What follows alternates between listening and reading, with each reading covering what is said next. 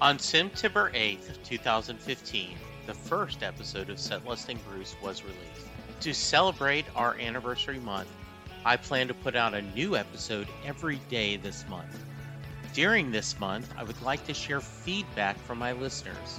If you have any thoughts, questions, or comments for me or any of my guests, please send me an email at setlistingbruce@gmail.com. You can also leave a voicemail at 469-249-2442.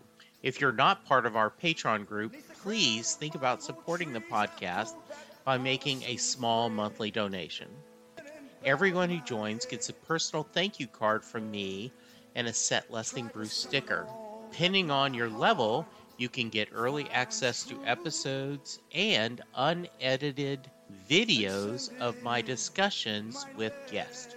If you haven't rated the podcast before, please go to wherever you get your podcast and leave a rating, hopefully 5-star, and let people know why you love the podcast. Hope you enjoy this month of episodes, and now on to the show. And I'll tell you where the inspiration for that comes from, actually, is Of Mice and Men by John Steinbeck. Yes. That's one of my all-time favorite books. And in fact, I just reread it and rewatched the film the other day because I'm a professor at UC Riverside, and I host a film series based on banned books, films based on banned books. And we just watched Of Mice and Men again. But that book, I read it for the first time when I was probably 10 or 11 years old and had a really profound effect on me. It was the first book I'd ever read that made me cry.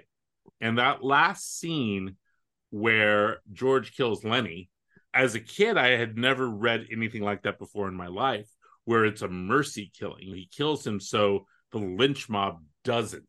He gives him an end that's born out of love and kindness between these two men and not through hate or malice. And I was aware of that when I was writing this book.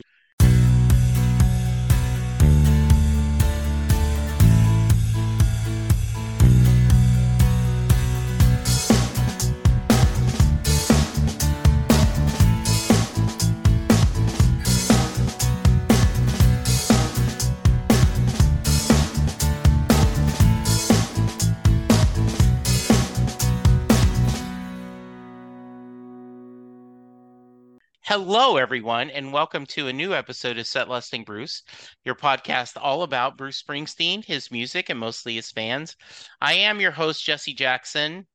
It is not often that a guest makes a promise to me and then absolutely nails it. Multiple years ago, my guest was on the podcast. He was having a time, and he says, from now on, anytime I have a new book, I'm going on your show to promote it. So Tod Goldberg has a new book, and he is here to promote it. Tod, welcome to the show. Thank you so much. I really appreciate it. Here's the deal. Anytime I can talk about my books with your audience, I know I'm talking to people with really good taste because we all have the same favorite songs. So yes. It's essentially like talking to myself, and there's no one I love more than me. And it also, I've talked a lit about this, and we're going to talk about Bruce, but we're also, Gangsters Don't Die. If I plan my editing right, it is out today in a timey-wimey fashion. Pull the curtain back. We're recording this early, but if I get my editing right, it is available today. It is the fourth book of a trilogy, and we'll get into that as well. But I've been thinking all day how to start, Tod, and I believe it's the Talmud that says, "My Father's house shines hard and bright. It stands like a beacon calling me in the night, calling and calling so cold and alone, shining bright this dark highway where our sins lie unatoned." I believe that's Bruce Springsteen. That is, I have to applaud your self-control, because if I was writing a book where a character often slips in Springsteen lyrics, but saying it is from the Jewish holy books, I would have overdone that bit so much. Yeah. And you just, it's like seasoning. You just sprinkled enough in to make it funny and make it insightful, but you didn't overpower the reader. So the funny thing is, in the first book of the trilogy, which is in fact 4 books, it's a huge part of it because the Rabbi David Cohen, who's really a hitman named Sal Cupertine, is learning all the Jewish holy books and trying to essentially memorize quotes to give to the folks from his synagogue when they come to him with trouble. And he can say things like, if a man comes to kill you, wake up early and kill him first, which is actually from the Talmud. Or he can say, is a dream a lie that don't come true? Or is it something worse? And so in the first book, it's a big recurring joke. But it also it has a deadly ending because at the end of the first book, he's found out by an FBI agent. I'm not spoiling it. I've written 3 books. So right. he's found out by an FBI agent who's, that's not the Talmud, that's Bruce Springsteen. And the Rabbi David Cohen has to kill him. So after that point, I wanted to keep using it as a joke and as a fallback for him. But because he now knows that other people know those quotes as well as he does, I couldn't do it as often. And in this book, I really reserved it for really important moments. And I won't tell you when those moments are. You just read the book, so you know them. But they happen in both important moments where no one knows that he's saying it, and then important moments when he's found out. And for me, it's about showing the growth of this character, that he doesn't need to slip up and quote Springsteen because he's a rabbi now. But it's also to feed the fans so that every now and then they get a little something from a song, any song that isn't Wrecking Ball, that is open for interpretation as the Talmud. One of the things when I had you on the first time, I had just read the first book. And I had said I wasn't sure who I was cheering for, whether it was the FBI guy or our hitman. And you left it like, oh, yeah, that's interesting, Jesse. And then later we found out that, and once again, not spoilers, the characters are gray. Some of the people that we assume are heroes are not so heroic. Right. And our villain actually has a redemption arc. Mm-hmm. Though he keeps killing people. That is one of the wonderful things is his first instinct is, okay, how would I kill this person? Oh, wait. Let's go to plan B, right? But plan A always is, well, I can take him out. Yeah, and that's the arc of this character, is that it's really a fight of nature versus nurture. Yeah. Who is this man now? And as he's had to pretend to be a rabbi over the course of these books, and it's 4 years of time in the books, the neural pathways that he's now paved with faith now cause him to stop before he just immediately shoves a fork in someone's eye. He's now a more considerate assassin. And I think that allows for the reader to never be quite sure what's going to happen in any given scene, because what I want the reader to always be afraid of is that in every scene there is the possibility that the Rabbi David Cohen / Sal Cupertine is going to kill someone. And in the last book, I really amped that up. All family business gets settled in this book, as they say in The Godfather. And in this case, you don't know who he's going to kill and who he's going to let live. Hello, Pantheon podcast listeners. Christian Swain here to tell you more about my experience with Raycon earbuds. Our family now has 3 pairs of Raycon earbuds around the house, and my wife just grabbed a pair of the Headphone Pros to replace some headphones from a company that was double the price.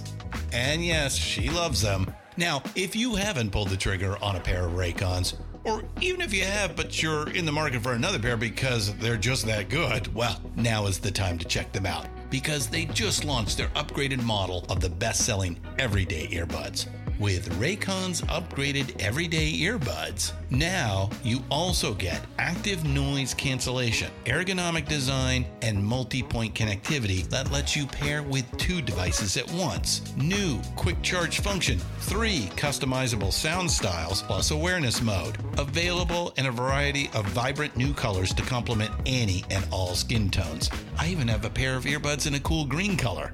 I have tried just about every earbud known to humankind, and these Raycons are fantastic. Seriously, if you've been wanting to check out Raycons, there truly is no better time. You're going to ask yourself why you didn't check them out sooner, and Raycon offers a 30-day happiness guarantee. So what are you waiting for? Go to buyraycon.com/Pantheon today to get 20% off your Raycon order, plus free shipping. That's right, you'll get 20% off and free shipping at buyraycon.com/Pantheon. buyraycon.com/Pantheon.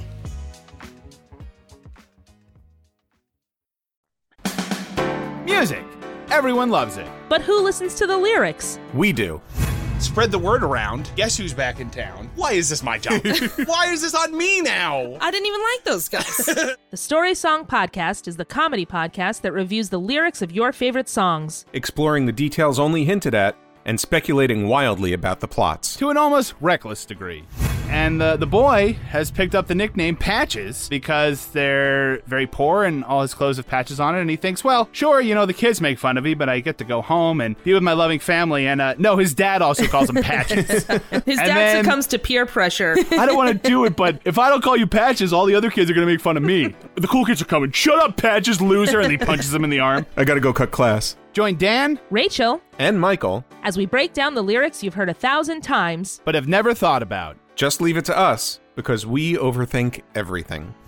How many widows are in this I know. town? Where are all the men? Where have all People the cowboys gone? Is what I'm asking. We also do a deep dive into the history of the song and the artist. We explore the colorful backstory, the who, what, and where of the songs you can't get out of your head. Show of hands. Who here knew that Rig Springfield was Australian? No clue. The Wikipedia article started with, you guys, you're not going to believe this. The Story Song Podcast. We tell the story of the songs that tell a story. Find it wherever you listen to podcasts. The Story Song Podcast is a member of the Pantheon Podcast Network. Hey, it's Kaylee Cuoco for Priceline. Ready to go to your happy place for a happy price? Well, why didn't you say so? Just download the Priceline app right now and save up to 60% on hotels. So whether it's Cousin Kevin's Kazoo Concert in Kansas City, go Kevin, or Becky's Bachelorette Bash in Bermuda, you never have to miss a trip ever again. So download the Priceline app today. Your savings are waiting. Go to your happy place for a happy price. Go to your happy price, Priceline. I remember we've talked about in the past your love of Lawrence Block and my love of him. And I remember in one of the Keller books that he had been contracted to kill someone, and the guy ends up finding out, and they ended up becoming friends. And at the end of the short story, the character basically is like, I'm dying of an incurable disease, but you've helped me realize I want to have good life and I'm happy. And then Keller's idea is, I'm going to help my friend I'm going to kill him and he won't see it's coming. Right. His mind, Right. He still has that. I'm now, instead of killing for money or revenge, I'm killing out of love.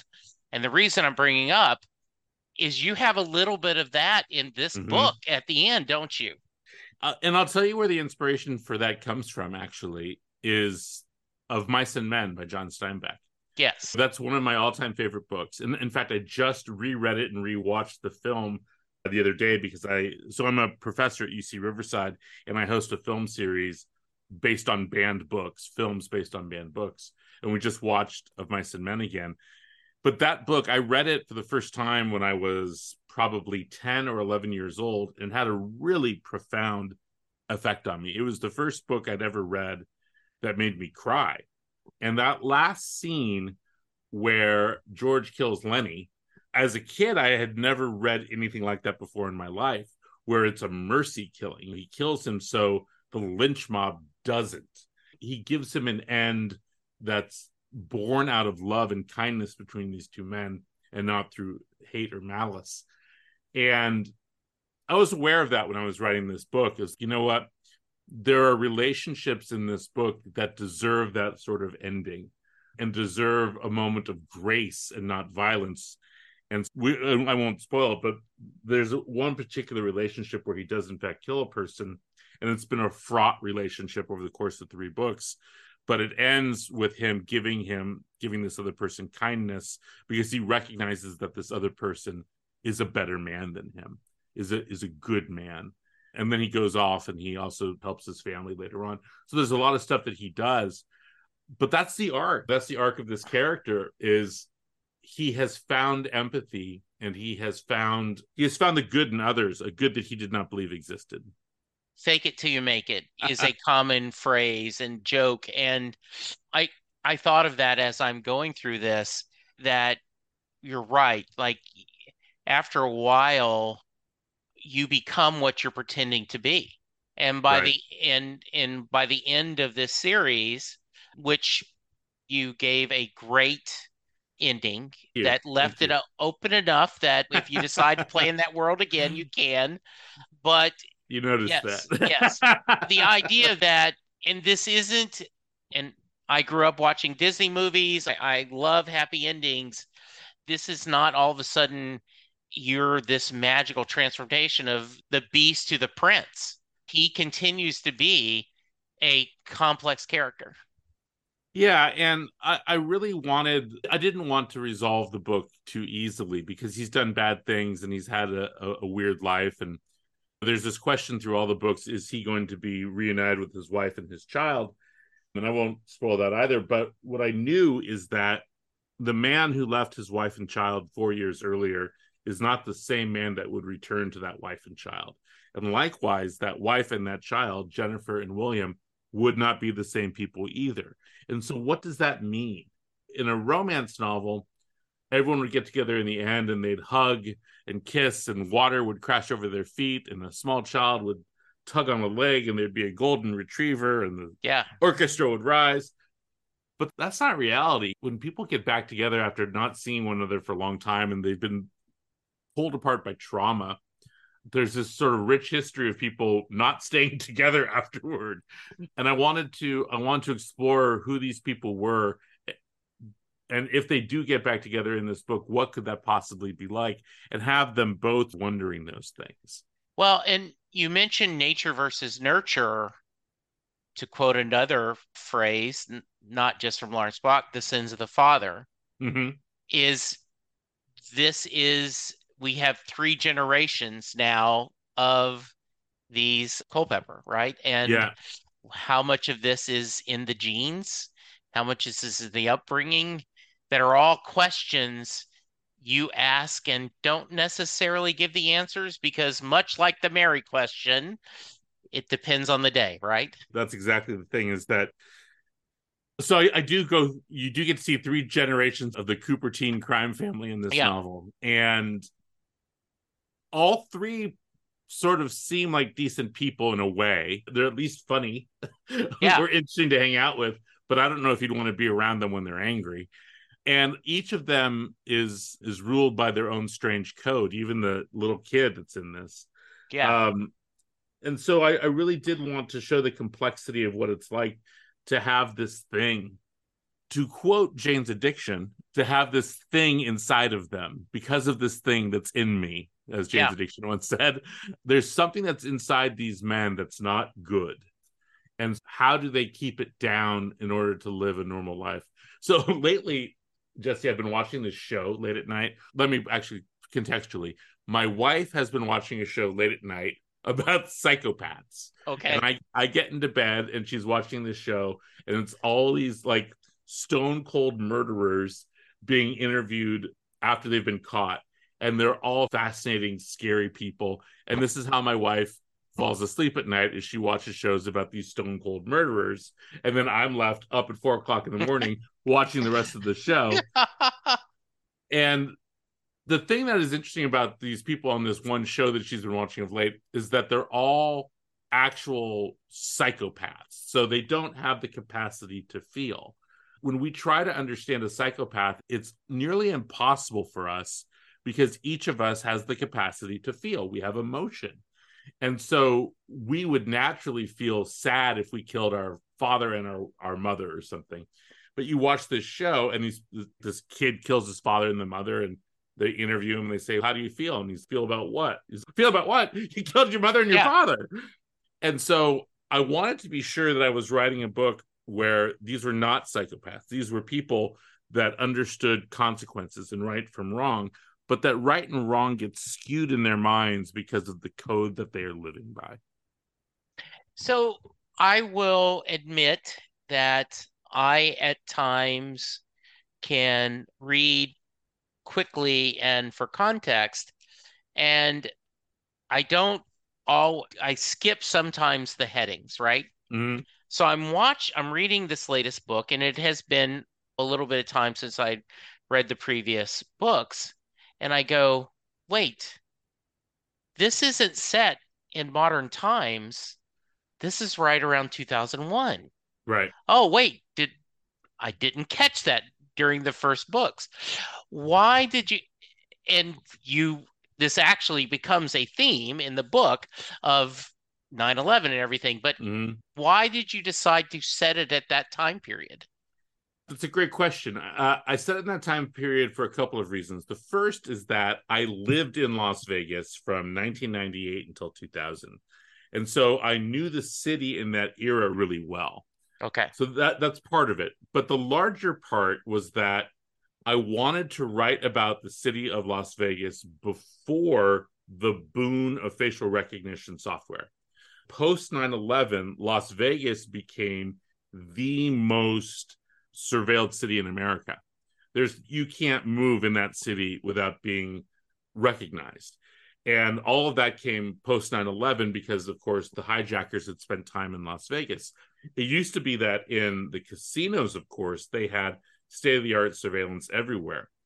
Post 9/11, that state-of-the-art surveillance moved out from the Strip and across the entire Las Vegas region. And of course, post Boston, now surveillance on city streets is everywhere. You can't, it's getting very hard to do a hit and run on a street in a major American city because you are on a camera everywhere. And so they can backtrack whatever that car was back 10 miles back and find you.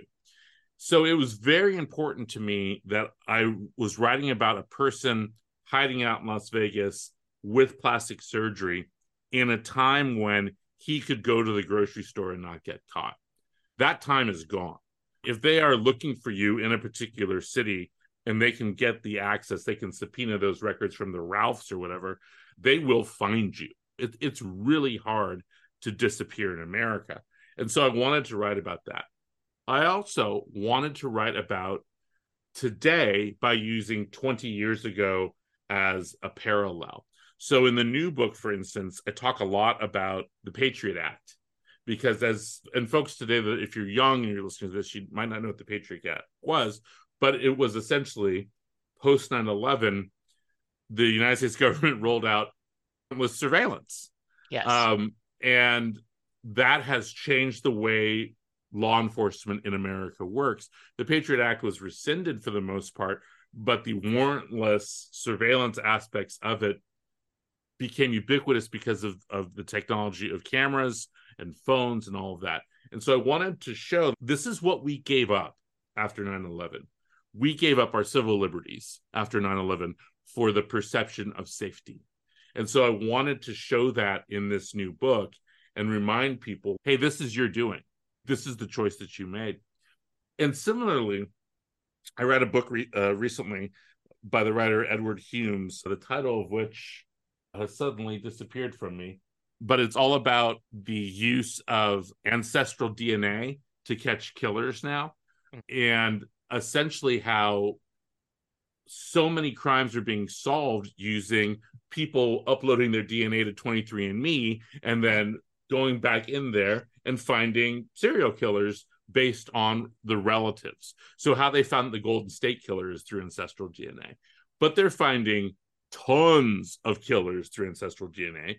But now the question is, okay, if we're catching killers through ancestral DNA, what about people who do say, a robbery of a grocery store, and they leave their hair? Should we use ancestral DNA to catch them? What about if someone has a DUI and spits on the side of the road but drives off? Should we use ancestral DNA to catch them? All these sort of huge civil rights issues that we're abdicating because this cool technology came out. Yeah, it's great, let's catch killers, but did we agree to have my DNA used to catch my uncle if my uncle is a serial killer? He's not. He just looks like one. All these huge questions. I don't touch on that in this book, but it's part of that larger question of what have we abdicated to technology?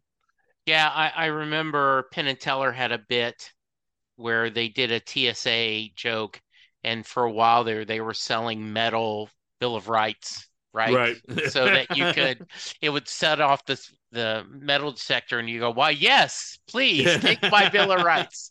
We are going to get to Bruce in a minute, but as we talk about this, and an article just came out about you and your brother, and I thought it was a really well done article that gave a lot of praise to both of you, talked about your mom and the DNA of the family. But one of the things it said was that he writes heroes, you write villains. And I want to explore that, but I also want to talk about it. You did say you did write one hero in this book, and I wanted to give you a chance to share the story behind that, because I do find I want a book about her. I want more stories with this character. And unfortunately, I don't know if we will get it because of part of the reason. So please share a little bit about that. I really appreciate you asking about this, and I'm going to try not to cry when I talk about it. And if I do cry, it'll just make for better podcasts. So I've been writing books for a long time now. My first book came out in 2000. So I've been writing books for 23 years. And my first book was not good. I don't know if we talked about this the previous time that we were on the show, but my first book was not good. However, there was one person in America who liked it, and her name was Christy Cade. And I don't remember if I found her review of it or if she sent it to me. That's been lost to my memory. But in the year 2000, this young woman wrote glowingly about my first book. And we started having a correspondence. And it turned out that we actually had a lot of stuff in common. We both loved The Replacements. She was a huge Replacements fan. And so my trinity of favorite music is The Replacements, Jason Isbell, and Bruce Springsteen. And so she was this huge Replacements fan, and I was a big Replacements fan. We would talk about that. And we started just this correspondence that began with her writing a review on her live journal in the year 2000 of my first book, Fake Layer Cheat. And her name was Christy Cade. And Christy, when I met her online, she had a kid that was very young. She'd just gotten out of a really abusive marriage. She was dirt poor, and I had dropped out of school right after high school. And she would periodically write me, and ask me questions, ask for advice. And I would give her whatever advice I had to give at age 30 or whatever. But as the years went on, she would take my advice sometimes and not take my advice other times. And she ended up going back to school, and she finished her bachelor's degree. She went and got a master's degree. She ended up becoming an administrator at a university. All the while, we're having this sort of continuing conversation about books. I would always send her my new book as soon as I finished it, and she would tell me what she thought. Just my number one fan on the planet. And she would talk to me about her son, who then became her daughter, and would talk about the struggle she was having with that and how hard it was living in Florida with a child who was trans. And she had a boyfriend that she got in with that was on drugs, and he ended up dying of a fentanyl overdose in her home. All like every tragedy you can imagine befell Christy over the 20 some odd years that we were friends. But we just constantly kept up this correspondence the entire time.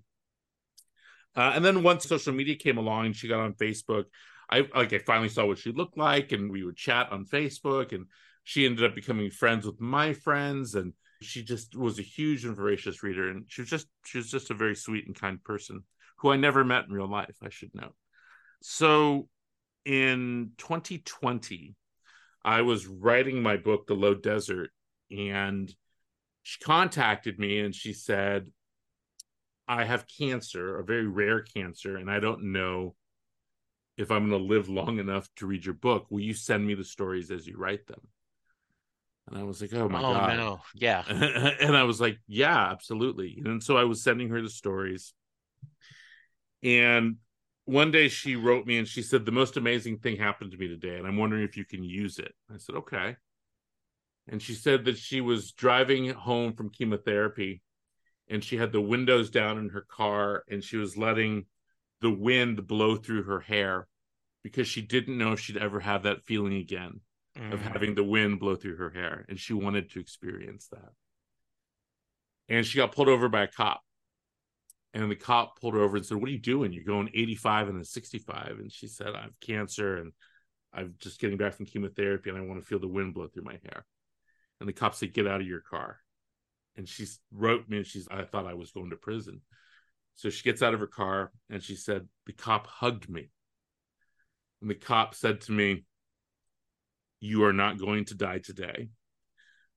I'm not going to let you die today because I'm not going to let you drive 85 miles an hour in a 60, but you're not going to die today and you're not going to die tomorrow. You're going to kick this cancer's ass and you will have a full head of hair.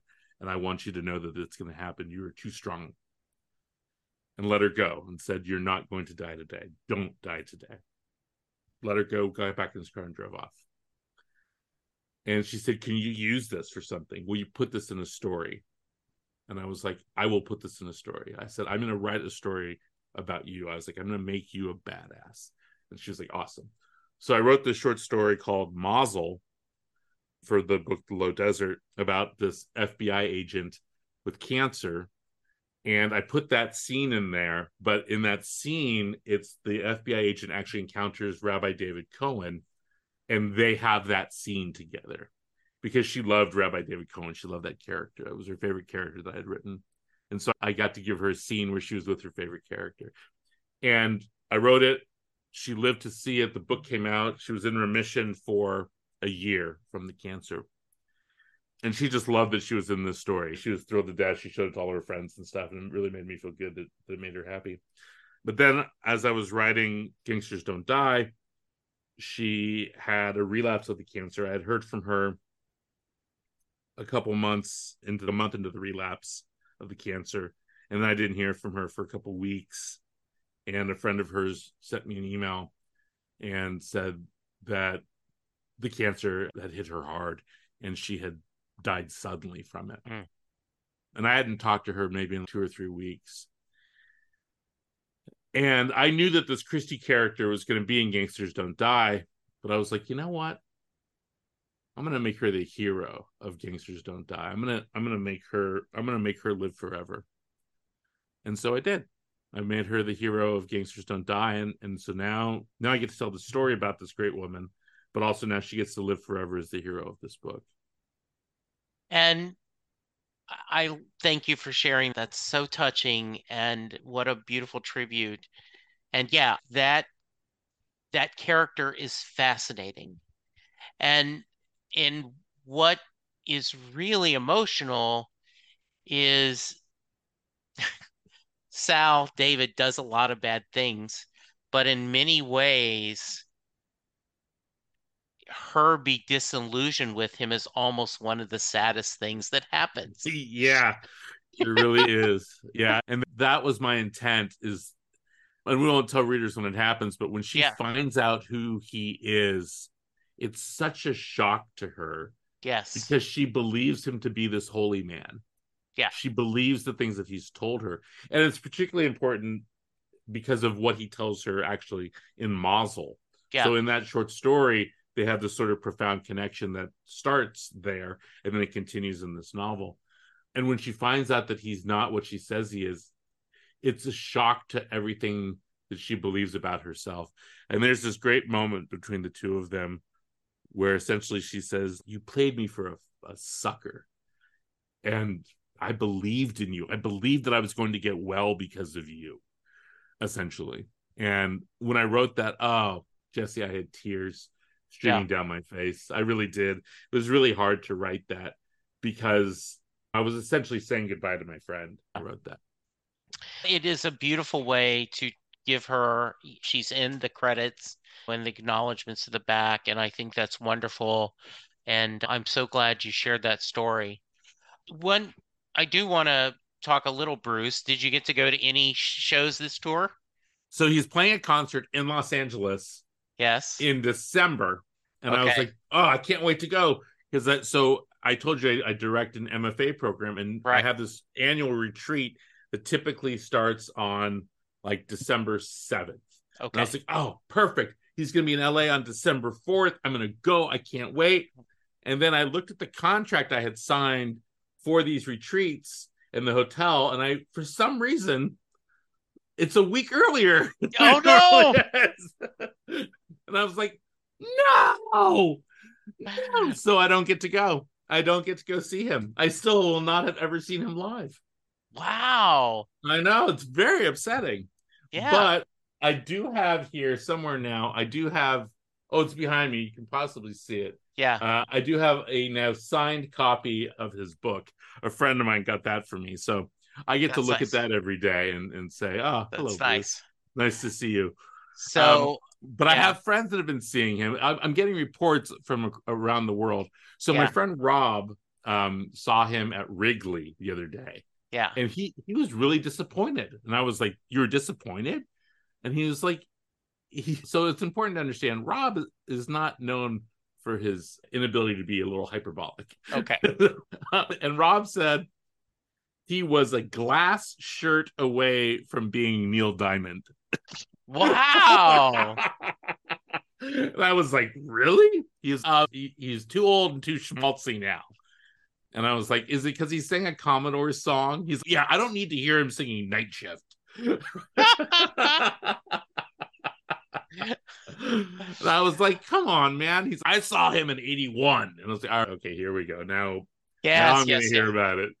Because Rob's a little older than me. So he's always, I saw him, whoever it is, the story's always, I saw him in 81. Great. So, I was 10. So for fun, I ended up seeing him 3 times when Texas got COVID and couldn't see him in Tulsa. So Dallas, I saw him with my wife and my son. Houston was my wife and I for Valentine's Day, and then Austin by myself. Mm-hmm. And so for fun, I wrote a review of Old School Springsteen Fan, and I put on a Darkness shirt, and I said, forget about it. He's done nothing since Darkness. And I did. And then I'm like, okay, the Rising gets a pass because of 9/11. Okay. Everything he's done since Darkness is crap, but I'm going to give there. So I had a lot of fun because I think of this terms too, of if you have this really great book, you don't want your readers to always go back. Why aren't you doing this book again? Exactly. I've done that book, and I want to do that. Yeah, I hope you go. I hope you get a chance to go somehow. I hope I do too, because I really feel like I'm missing out in something spectacular. Yeah. And I got to tell you, I loved Letter to You. I thought Letter to You was a brilliant album. I think his best album since Devils and Dust was Letter to You. I just loved it. Yeah. And I even liked 2 songs from the cover album. Yeah. And so I never stopped listening to Bruce. I listen to Bruce probably every single day. And I like today at some point I was working and I listened to I'm on Fire. It came on. Yeah. And it's just, he gives me such profound joy every single time I hear him that I just know if I saw him live, I would just collapse in a puddle of tears. But can I tell you my profound Bruce experience since the last time you and I spoke? Sure, please, always. So my profound Bruce experience the last time we spoke is I love and am so moved by his cover of Purple Rain on the day that Prince died, or the day after Prince Absolutely, died. And I go back and I watch that video constantly because it's not just about the song. It is about an expression of public mourning, right? Yes. And it's about understanding the shared emotion, not just about music, but of an era suddenly coming to an end. And him doing that song and doing it so well, only he has the gravity to sing that song and make it so powerful. And then only he is smart enough to not play the solo himself. Yes. And to let Niles do it, right? Yes. And when Niles was still on Twitter, inexplicably, he followed me on Twitter, perhaps because I'm a famous novelist. Yeah. But I followed him as well. And one day I was just like, you know what? I'm just going to put it out there. I'm just going to say, hey, Niles, can you talk to me a little bit about playing the solo in Purple Rain? And I did. And we had this great conversation on Twitter about it, where everyone was watching, obviously. And I'm trying to be cool. And he talked about the preparation for it and how he felt playing it, and how his wife said, hey, you better get ready because Bruce is going to make you play it. And Niles' appreciation for it and understanding about what that solo means in that song, and the fact that he, as one of the great guitarists of our time, is one of the few people truly qualified to play that solo. Again, it's about something larger, like recognizing your place in the pantheon of the great guitarists in the history of rock music, and knowing that Prince is one of the greatest guitarists in the history of rock music. And his solo is so powerful, and it brings me to tears every time I hear it. It doesn't matter if I'm watching the video or just listening to one of the live collections that's out there now. It's so powerful. And I think about that a lot. I think about what he was talking about, but I just think about how in times of real emotional tumult, how we turn to artists to give us that sense that we're not alone in this world. And that's what Bruce's cover of Purple Rain does. It tells you, you are not alone in this morning, that every single person in this band appreciates that morning as well. That's beautiful. I did want to share with you a personal thing. I did listen a little bit to our previous episode. Candidly, did I ask him the Mary question? So I was listening and like, oh, I did. Okay, I don't need to do it this time. But I was listening to how much you loved Letter to You. And so a weird thing happened to me on that Friday on February 10th. I got an email and a text from my sister saying that my brother, who is fighting cancer, it's bad. He's not going to last. And I go, okay, do I need to come to Houston? She's no, because of COVID, they're not letting us in the the hospital room. You would just be here in the parking lot. We can't even wait in the waiting room. Right. She goes, and Dean would have wanted you to go see Bruce. I said, okay. So I saw Bruce Friday night. On Monday, February 13th, I got word my brother passed. And so on the 14th, not only did Bruce play If I Was the Priest, and I went, okay, that's pretty good. That's pretty good. Yeah. But hearing him do I'll See You in My Dreams, because the last time I saw my brother was a few months before, and we had a wonderful discussion, Todd. It was everything you could want. We spent 2 or 3 hours ignoring the fact that he was dying and just talking the way brothers do about things we love together and different things. And at the end, he said, you may never see me again. I'm like, oh, because no, I hope, but maybe not. But I want you to know I couldn't have asked for a better big brother. And so we hugged each other. And so I'm listening to I'll See You in My Dreams as I'm driving, right? Oh, man, that's tough, yeah. And then like on Wednesday or Thursday, I found out that a lady that I'd went to high school with, my first high school crush, never were more than friends, but I had such a crush on Sarah. She died of cancer. And it was just losing my brother and losing one of her oldest friends. And it just like, gosh, and you really do. Yeah. And so you're right that, the world lost Prince. Right. And to have the E Street Band show up, everyone having a piece of purple on. Right. To do this classic song and to kill it. Kill it. Yeah. Just amazing. And everyone is just, and that's where music happens. I could write a book about everything that goes into him singing that song on that night and why it is the definitive tribute to him. You can have Bruno Mars sing When Doves Cry every fucking night for the rest of your life, and it's not going to mean shit to me. But that night, with Bruce coming out there, starting his show with it, and absolutely playing it note for note and having the emotion behind it, it tells you something larger about the man. It tells you that he understands that while he is considered one of the great artists of our time, that he stands side by side with some other great artists. Yes. And that they together are the soundtrack for 100 years of American life. And that means something. I remember right after Prince passed, somebody posted a video or interview with him, and it might have been on The View or something, I don't know, but someone who said, you know, you're known for your live show. And he said, that's because I learned from the best. If I'm backstage at a Bruce Springsteen and E Street Band show, I'm taking notes because you learn from the best. Right. And I always throw this out there. Every Super Bowl, there's the discussion, oh, what's the best Super Bowl shaft on every row? And all the Bruce fans say, oh, he was the best. And I just go, Prince might have something to say about that. Doing Purple Rain in the Rain. Come on, man. Yeah. Come on. U2 right after 9/11. They're just, it's in the discussion. It's that not Bon Jovi. I'm going to tell you that much. It's not fucking Bon Jovi. It was like, so what's next for you creatively? The biggest thing that's coming next is I'm about to go on the road like I am Bruce Springsteen, and I'm gonna play a bunch of shows / go to bookstores and hope people show up.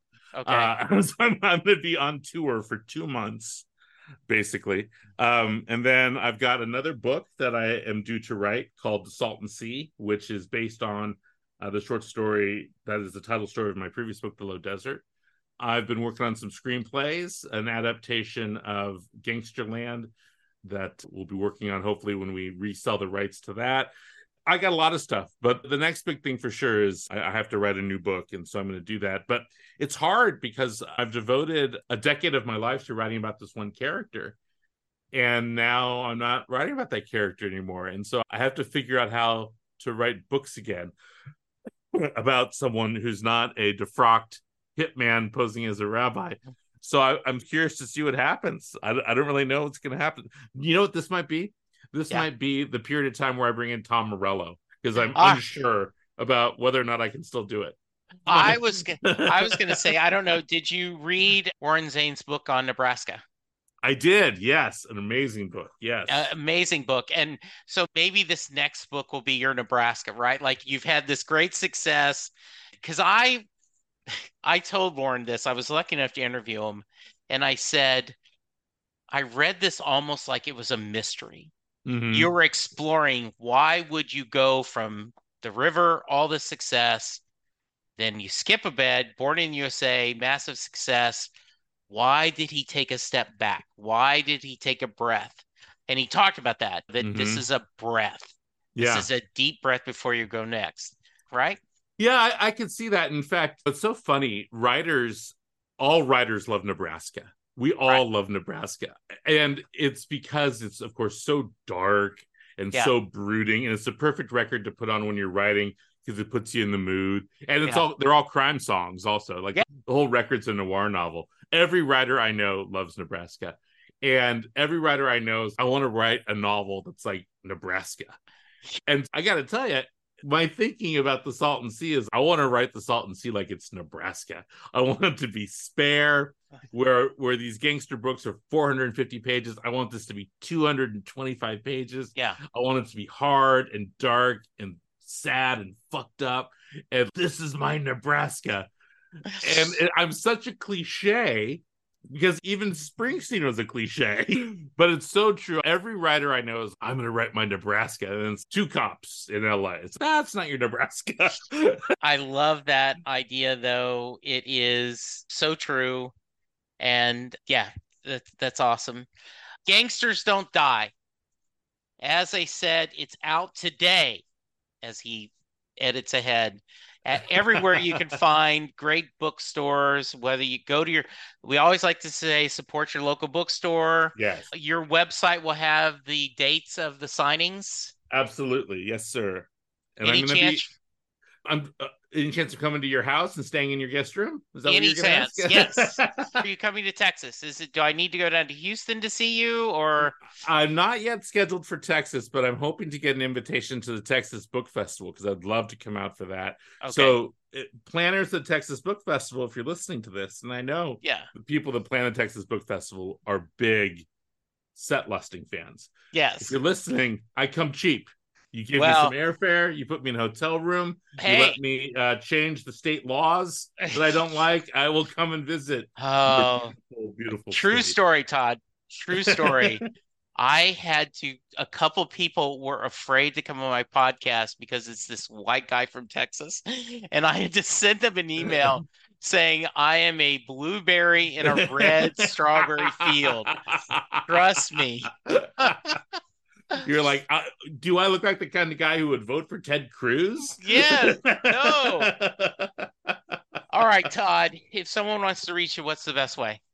You can find me on every single social media that exists. Literally, Jesse, I'm like, every time they roll out a new social media, I'm like, fine, put me on Threads, put me on Blue Sky, put me on fucking Mastodon, wherever the fuck that is. Put me on all of them. You can find me at todgoldberg.com. You can find me on Twitter, on Instagram, on Facebook, on Hive, on Blue Sky, on Threads, on whatever Twitter's called. You can find me just lurking around your local Krispy Kreme. Wherever there's someone who needs justice done, I'll be there. I am good job. Tod. Yes. Yeah. The latest book is Gangsters Don't Die. It is the 4th book of the trilogy. It is worth listening to. The reason we keep joking that is actually there's 3 novels and a collection of short stories, but you need to read them all. Check it out. My friend, yes, the guest room is here. If you're in Dallas, let me know. We will find barbecue or Tex-Mex for you. Oh. It's wonderful to see you. Nice to see you too. Thanks for having me. I appreciate it. No problem. Listeners, go check out the book. Remember to be kind, be safe, and we'll talk to you soon.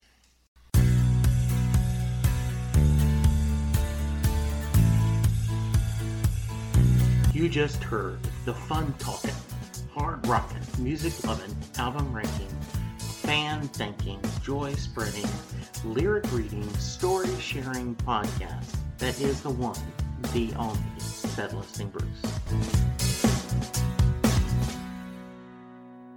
The theme for Set Lusting Bruce was written by David Rosen, used by permission.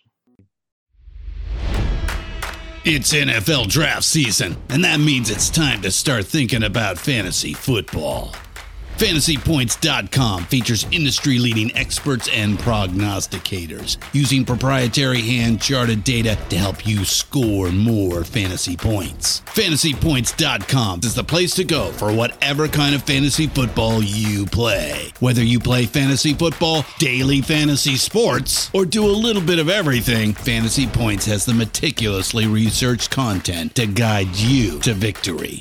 And why wait for the fall? Fantasy Points also covers the new spring football league, the UFL. Join the guru, John Hansen, Scott Barrett, Joe Dolan, and other massive names in the fantasy football universe with an exclusive offer. Use code Pantheon for 15% off any Fantasy Points package, including the all-in package, with access to every article, tool, and data nugget that Fantasy Points has to offer.